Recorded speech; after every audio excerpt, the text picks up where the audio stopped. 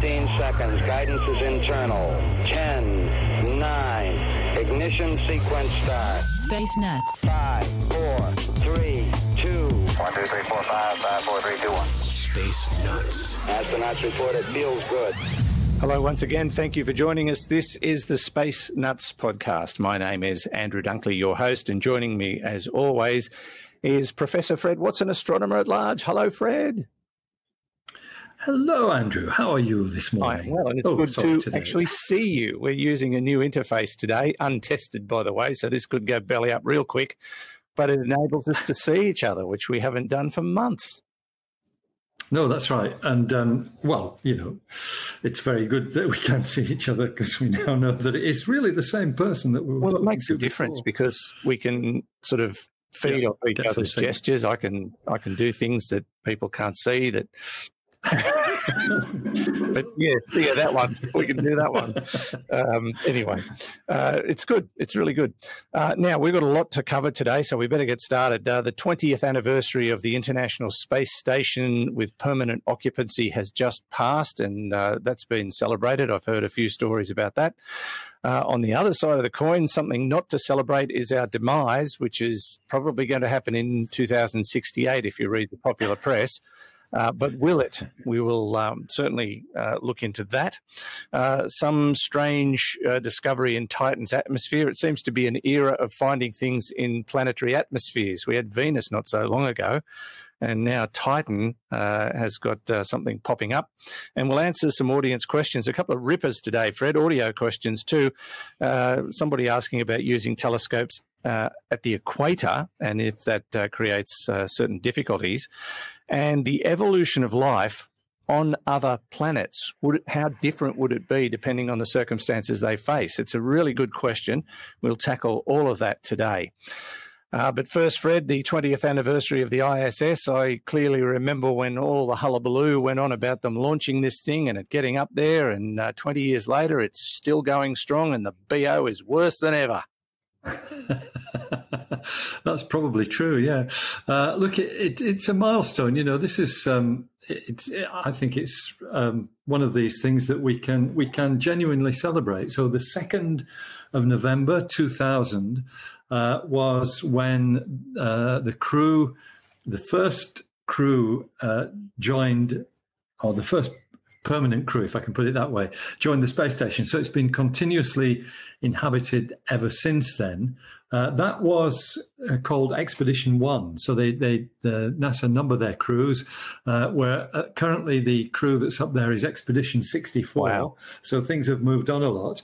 But I think the International Space Station is just an absolute icon, first of all, of international cooperation. It is a place where national boundaries really fall very low indeed, because of course there are 5 space agencies involved. NASA, of course, Roscosmos, the Russian Space Agency, JAXA, the Japanese Space Agency, ESA, European Space Agency, and the Canadian Space Agency, and many other organizations as well, but they're the principal players in the game. What we've learned from the International Space Station is an extraordinary amount just about the way the universe works, about the way humans work in space, the way physics works in space, because lots of zero gravity experiments or microgravity experiments have been tried out. And just a couple of statistics. So far, it has hosted 241 crew members and a few space tourists, you might remember back in the early 2000s, from 19 countries. So it's a lot of people have been on board the space station. How many Aussies? I don't think there are any. Oh, no, I beg your pardon. No, that's not true. Andy Thomas? I think Andy Thomas has been. Yeah. Yes, I think Andy Thomas has flown on the space station. Andy's main space ride, though, was on Mir when the Mir space station was flying. He was there for over a year, I think. It was a long period.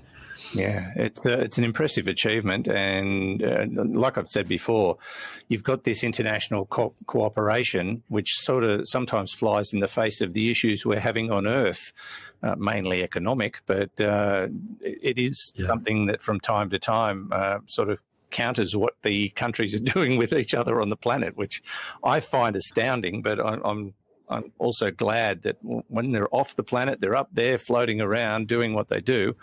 They're all mates, and I think that's important. Yeah, that's right. There's perhaps I can just spruik a very nice conversation piece, which was written by Alice Gorman, who I know fairly well, who's a space archaeologist, and Justin Walsh, who's an associate professor of art history and archaeology at Chapman University. But they've put together a nice summary of this, what the space station is about. There's a couple of lovely paragraphs. One reads, "The ISS is smelly, noisy, messy, and awash in shed skin cells and crumbs. It's like a terrible share house, except you can't leave, you have to work all the time, and no one gets a good night's sleep." Oh, There are some perks, however, they go on. "The cupola module offers perhaps the best view available to humans anywhere, a 180-degree panorama of the Earth passing below." Fantastic, yeah, best view in the universe at the moment. I also heard that they fixed the air leak and they used tea. Oh, I didn't know that. Now, I missed out on that one. Yes, okay, good. An update. Thank you. Yeah, I caught it the other day. The air leak was discovered, and they fixed it using either tea bags or tea leaves or something. It was a really weird solution, but I talked about that issue in a sci-fi movie where they had an air leak and they fixed it with Dr. Pepper. They found it with liquid Dr. Pepper that came out the hole. Yeah. So I wasn't far wrong. They used tea. You know, that's right. It's stick to your beverages. Yes, that's the bottom line. Beverages will save the world. Yeah. Indeed. Now, we might need a lot of them in 2068, Fred, because apparently that's when we're going to get smashed to oblivion by an asteroid. They're calling it Doomsday. Or not. Or not. I'm thinking the not. Well, it's a really interesting object. I think you and I have talked about this object before, Apophis. Oh, yes. Great name.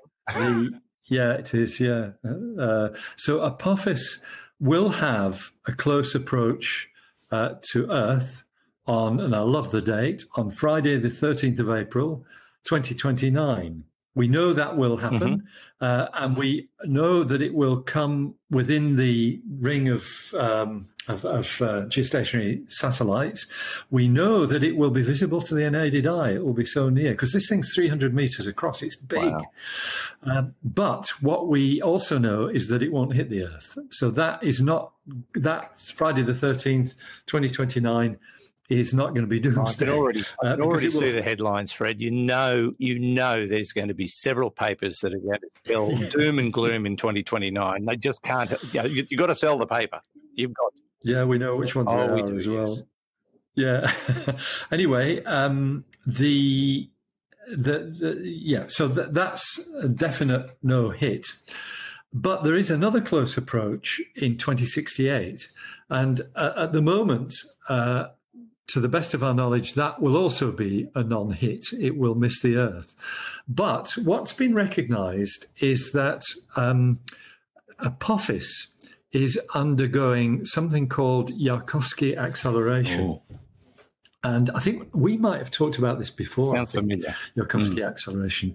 So, and it comes about when you've got a rotating object being heated by the sun. And of course, an asteroid is exactly that. So if you think about it, so if you think about this thing moving along in its orbit, the side that's facing the sun is getting heated up. But it turns out that the hottest part of the surface is not the part directly under the sun, because this thing's turning. So the hottest part of the surface is a bit further around. It corresponds to about 2 o'clock in the afternoon. If you think of noon being where the sun's directly overhead, the thing's turned a couple of hours further, a bit further, not a couple of hours on the asteroid, because that's a different rotation speed. But they're kind of, I'm not making it very clear, but it means the hottest part is not facing the sun.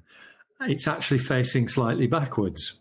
And what that means is that part of the asteroid is releasing rather more infrared radiation than the rest of it. So it's non-uniform thermal radiation, infrared. And that radiation basically exerts a thrust, very slight thrust on the asteroid. And what it means is that the thing is essentially speeding up. The work that's been done, this is from the University of Hawaii, actually, by scientists there. And it's Dave Tholen, who's actually one of the Institute for Astronomy scientists who works on this. He says we've known for some time that an impact with Earth is not possible during the 2029 close approach. The new observations we've obtained with the Subaru telescope, I forgot to mention that. Subaru is the Japanese 8-meter telescope on Mauna Kea in Hawaii. It's a first-class instrument. I also have a Subaru lawnmower.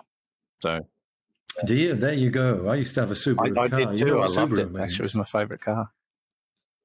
You know what Subaru means? No. It is the Japanese word for the Pleiades. Oh.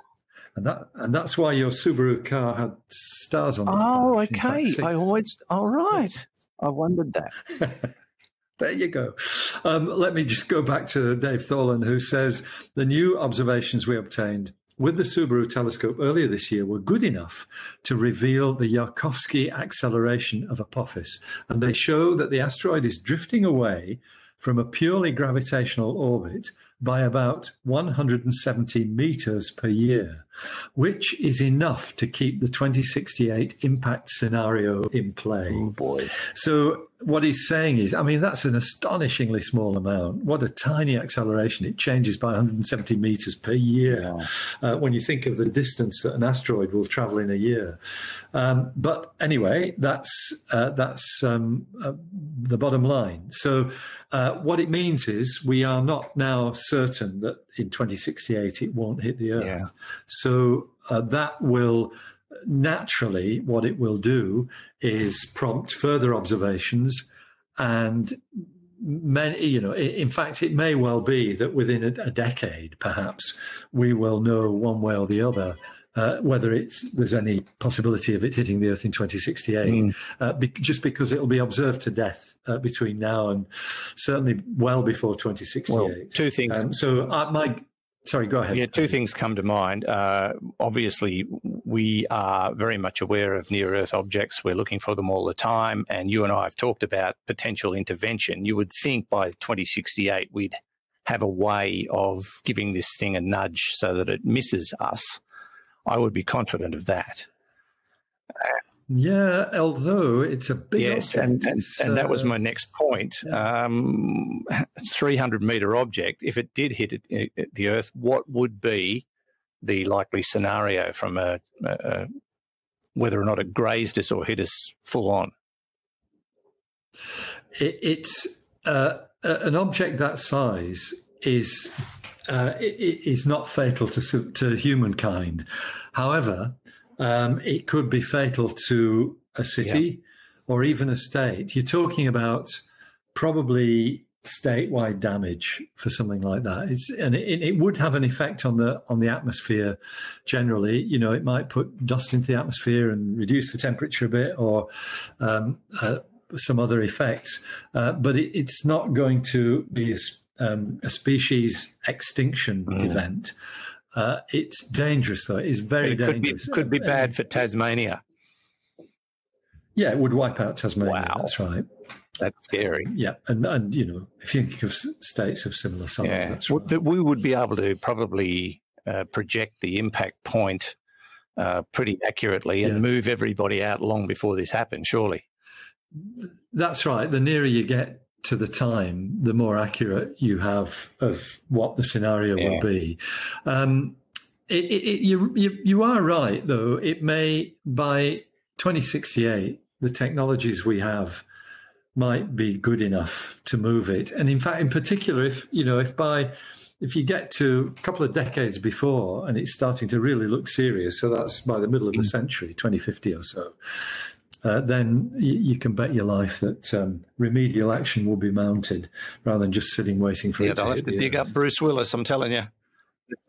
That might be what it needs. That might be the solution. Yeah. Bruce, we need Bruce. Because I think they'll have perfected cloning by then too, so they probably could. Oh, they probably could, yes. All right, we'll watch with interest, but hopefully we'll not have to worry about that in 2068. You're listening to the Space Nuts podcast. Andrew Dunkley here with Professor Fred Watson. 0G, and I feel fine. Space Nuts. Thanks for joining us. You're listening to the Space Nuts podcast with Andrew Dunkley and Fred Watson. And a big shout out to our patrons. Now, I wanted to tell you that as of this week, we have introduced yearly plans on our Patreon page, patreon.com/spacenuts. And that's where listeners can sign up for a whole year in advance, getting 2 months discount. 2 months discount for signing up for a year. And we've already had a couple of people who have done that. And I'd like to send a big shout out to Damien Humphreys, one of our patrons and a great supporter of the Space Nuts podcast. Damien, first of all, thanks for having the faith that we're going to survive another year. really appreciate the confidence. But also, thank you for your support. We are humbled by the fact that people want to put money into the podcast. We never asked for this.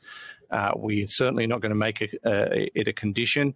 And if you want to listen for nothing, have at it. But if you do want to become a patron, and I believe Supercast can do it this way as well, sign on to your favourite patron website, patreon.com/spacenuts or Supercast or Acast. All those details are on our website, spacenutspodcast.com, if you're interested in becoming a patron.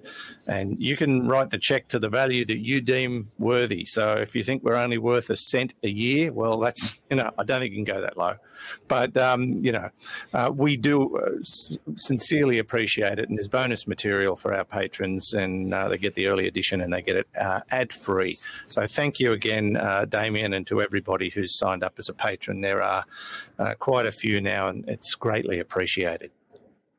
Now, Fred, we heard not so long ago about that interesting discovery in Venus, and of course, all the popular press said, "Oh, well, that means there's life in the atmosphere." Probably not. But now we've found something in the atmosphere of Titan, one of the great moons. Indeed, yes, the biggest moon of Saturn, which was thoroughly explored by the Cassini spacecraft in the decade it's more than a decade actually. It's 13 years up to 2017 when it was made to basically enter Saturn's atmosphere, not to burn up because there's no oxygen in Saturn's atmosphere, but to melt and vaporize and become part of the planet about which it told us so much. So Titan, thick atmosphere. I think it's 4 times the pressure of our atmosphere here on Earth, something like that. It's really an extraordinary place. It's Titan, a cold world.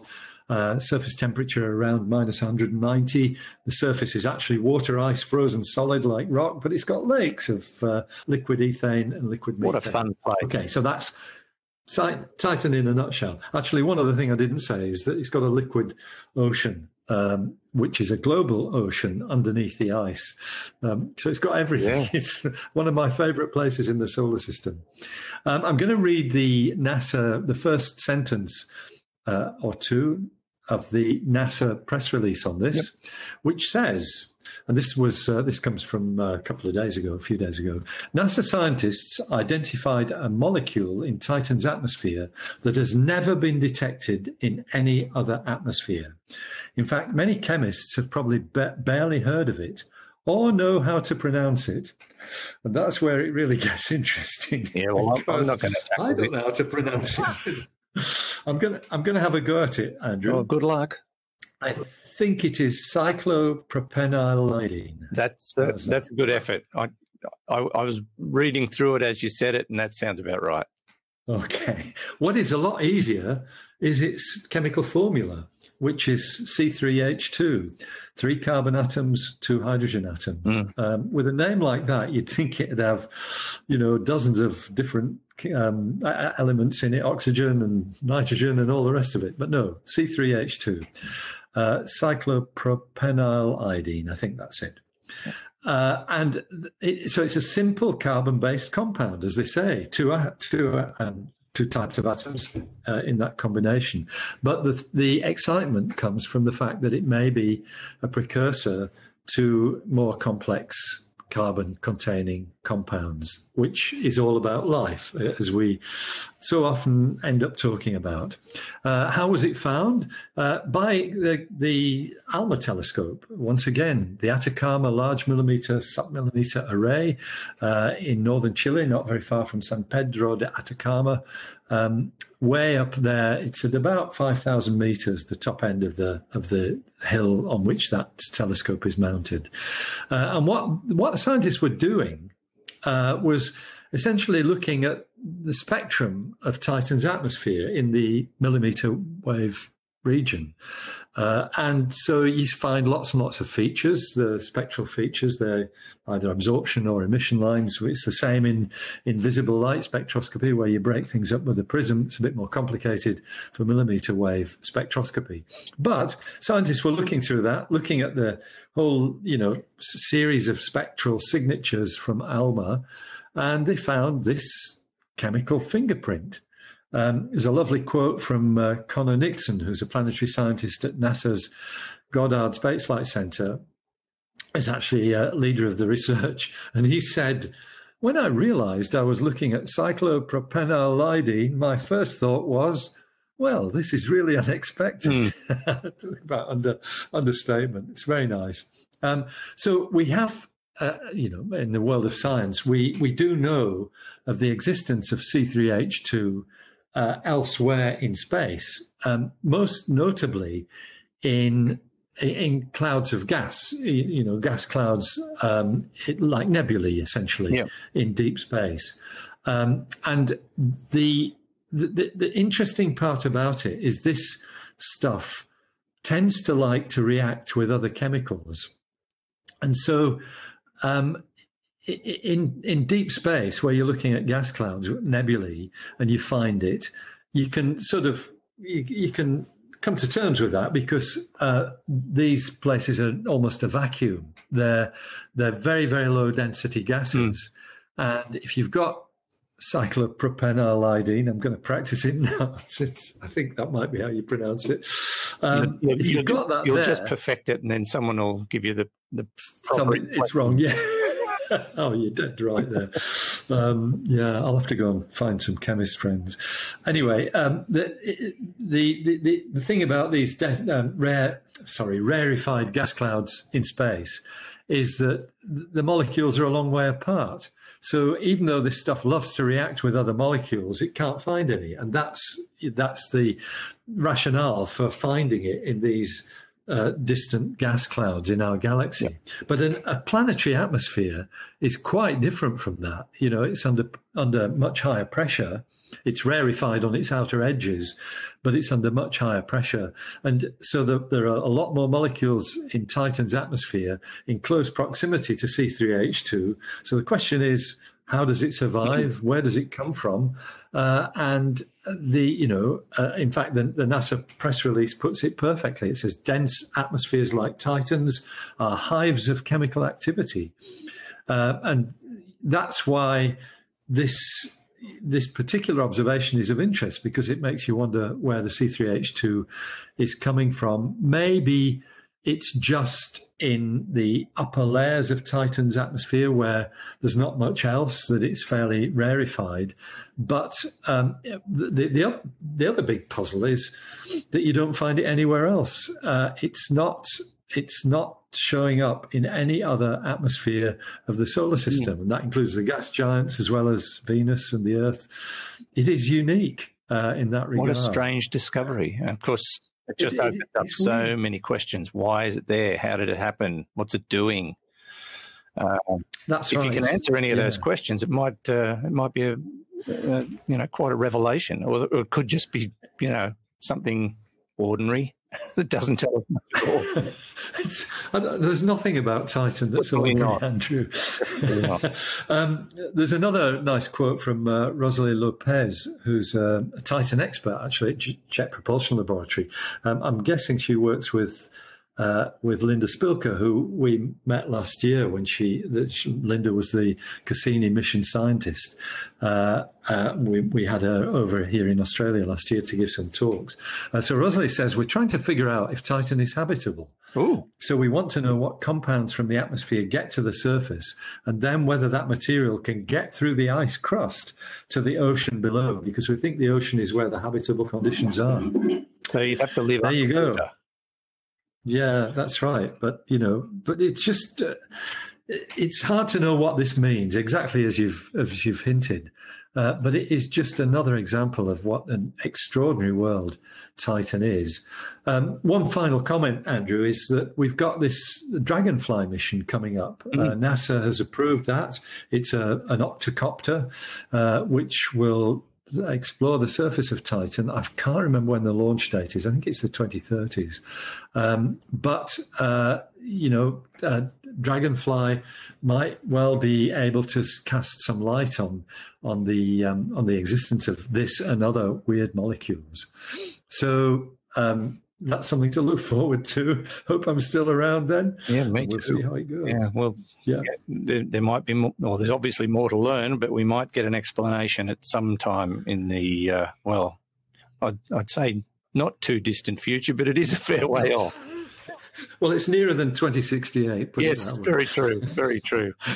You're listening to the Space Nuts podcast. Andrew Dunkley here with Fred Watson. Roger, you're loud and clear here also. Space Nuts. This is the Space Nuts podcast, episode 227, by the way. Andrew Dunkley here with Professor Fred Watson. Now, a shout out to our social media followers, whether you are following the Space Nuts podcast official page on Facebook, whether you're following us on YouTube or Twitter or Instagram or whatever else there is. Also to the people who follow us through or listen to us through various podcast platforms, because there are so many. And I've been told that there's going to be a massive Stitcher upgrade soon. So if you're listening to us through Stitcher, I think they're about to roll out a whole new interface. So hopefully that will make your experience even better in terms of your podcast listening. So that's something to look forward to. I think that's going to happen very, very soon. And we're on iTunes, we're on Google Podcasts, a vast array, and we thank you for listening to our podcast.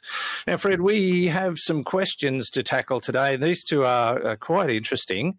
The first is from an unknown listener, but I'm going to guess he's an Aussie. G'day, Andrew and Fred and fellow listeners. Really love your show. It's great. The question I would like to ask is, if a telescope is at the equator and the Earth is spinning, how is it that you can train the telescope to a point of light trillions of miles away? How is it that it doesn't blur, or do they just take a snapshot, or do they adjust the telescope to keep tracking the object in the night sky? I've never been able to quite understand this, especially if it's pointing straight up at 12 o'clock position. I understand the error of parallax, but at this scale, I don't quite get it.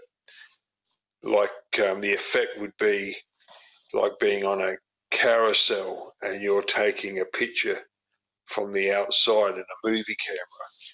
Anyway, I hope you can explain this to me. There's a million more questions I could ask, but that one came to mind. And you need a pause button on this recording. I find it difficult to use. Thank you again. Cheers. No worries. I think you did rather well. So thank you for sending the question. And by the way, there are lots of errors in parallax. I'll just add that for free. But anyway, he brings up an interesting point, and I understand where he's coming from. If you were trying to film something sitting on the edge of a carousel with your camera, it would be extraordinarily difficult because of the speed of movement, and your images would probably be blurred or messy or whatever. Is it the same for telescopes on the equator? Yeah, and it's not just the equator, Andrew, it's the whole world, because wherever you are on the Earth, except at the two poles, the sky seems to turn because of the Earth's rotation. And it's something that astronomers had to live with since the earliest times, that the Earth is turning and there's not much you can do about it other than make your telescope track on the stars by constantly moving the telescope. And that's exactly how it's dealt with. So, part of our anonymous questioner's question said, do they adjust the telescope to keep tracking the object in the night sky? The answer is yes. And it's a fairly straightforward thing to do. Actually, there are two different ways of doing it. If you think about the way actually something like a theodolite is mounted, that's to say it's got an up and down and side to side motion, almost like the way a gun would be mounted. That is a little bit difficult to follow the tracking because you've got to move both axes simultaneously at different rates to follow the tracking of the sky. Now, these days, you can do that easily with computer control. So most modern telescopes are built like that way.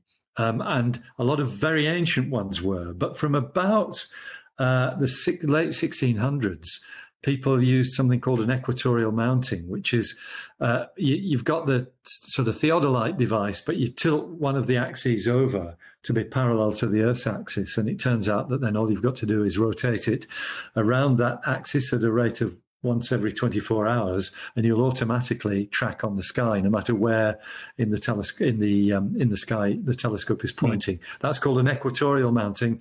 They are a little bit harder to manufacture than the theodolite type of mounting, but still they're useful. They're much easier to deal with if you're doing long exposure photography, for example. And once again, that answers one of the questions that we've been asked. How come it doesn't blur, or do they just take a snapshot?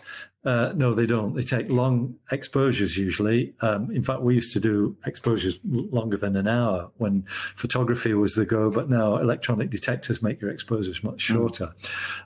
So yes, so you have a long exposure, but the telescope is tracking on the sky just to stop exactly the effect that our questioner has asked about. Long answer to a short question. Yeah, but there was an answer and there's a solution, which is the best thing about it. But would it be easier perhaps if you put a telescope on the moon, which we've been asked about before?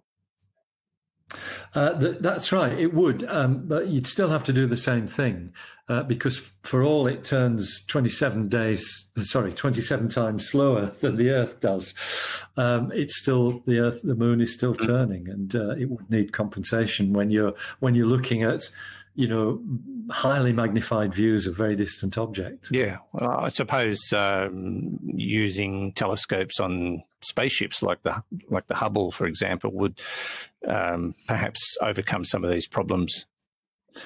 Yeah, you can. They use gyros to stabilize the telescopes, like Hubble. Yeah. All right. I hope that answered your question. Thanks for sending it in. I really appreciate that. Let's get on to our last question. This one fascinates me because it's a question that focuses on life beyond Earth. And so far, this is the only place in the universe where we know life exists, but the suspicion is that there is, at the very least, microbial life somewhere in our solar system and probably beyond. But what about advanced life? Well, Owen from Wales has a question about that. Hi, Nutters. It's Owen Williams from Swansea in Wales. My question is about how life might evolve on another planet and whether the planet's gravity and the type of star would be a major factor. For example, if a planet had a higher gravity than Earth, would animals be smaller with thicker bones in order to support their extra weight? Also, if the star was a red dwarf, would plant leaves be a different colour than Earth because of the different colour light in order for photosynthesis to work? Thanks. Love the show. Thank you, Owen. That's a great question. And in my most recent sci-fi novel, The Turanian Enigma, I actually focus on that issue. One of the species in the book comes from a high-gravity, high-radiation exposed planet, and I tried to portray a creature that developed as a consequence of their environment, and they are very, very different indeed.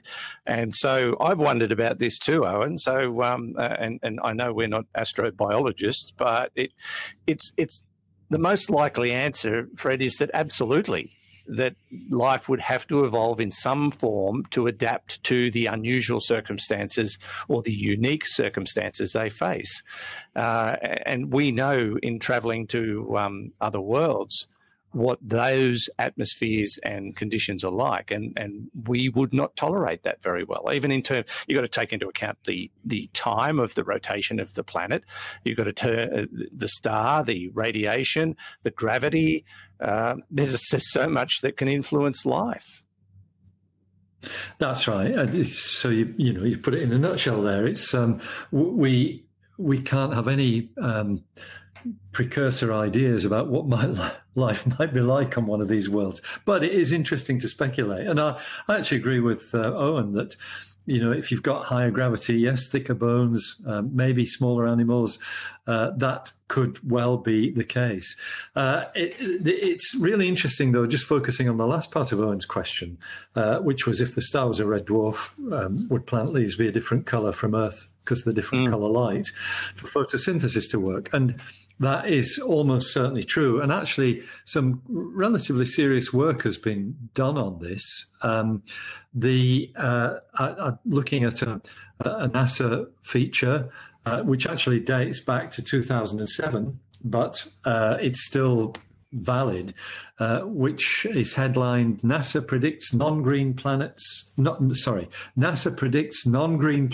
on other planets. Owen might like to follow that up. It's very easy to find. It's on the nasa.gov website. Yeah. And what this article is about is reporting work that basically allows scientists to predict what color plants are going to be on planets in other solar systems. And it's exactly as Owen says, it depends on the color temperature of the star, basically the temperature of the surface of the star. So we on Earth have evolved in such a way that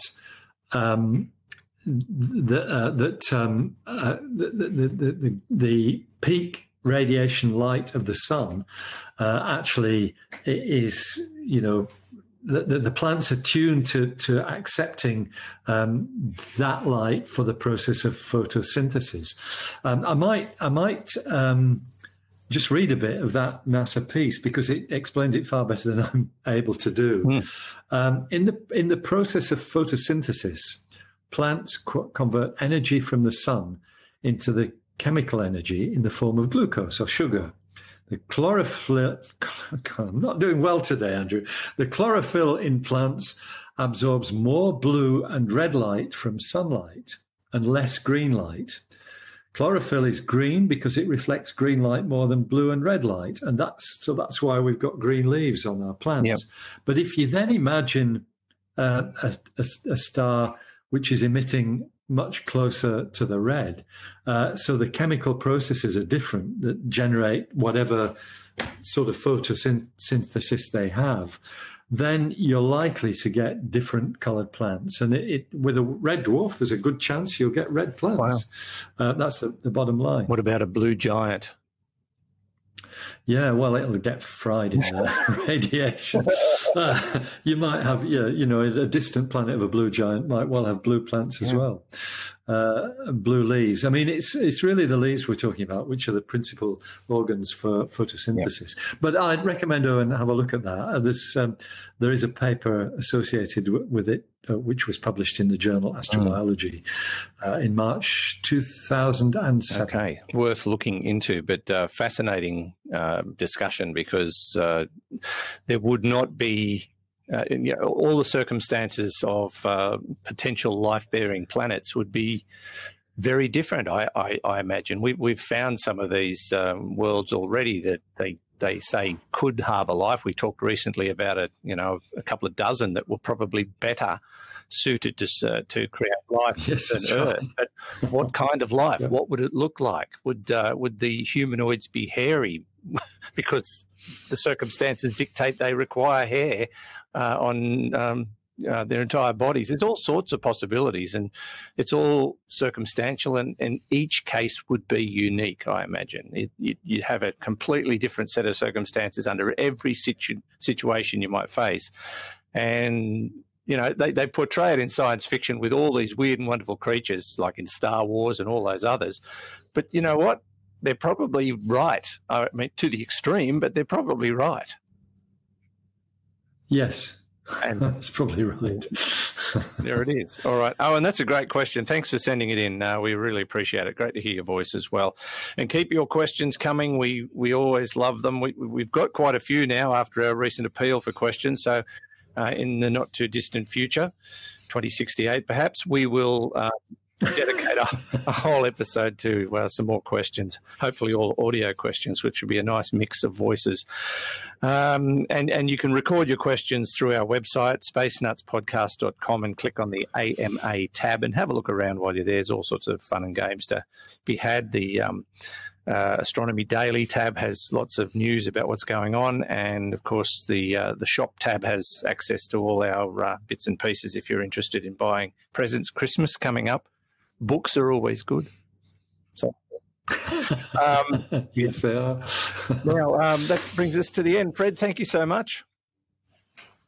Great pleasure, Andrew. Good to talk, and looks as though we might have got through the first experiment with this new recording mechanism. Yeah, I haven't checked yet. We don't know yet. Yes, indeed. Good to talk to you, Fred. We'll catch you next week.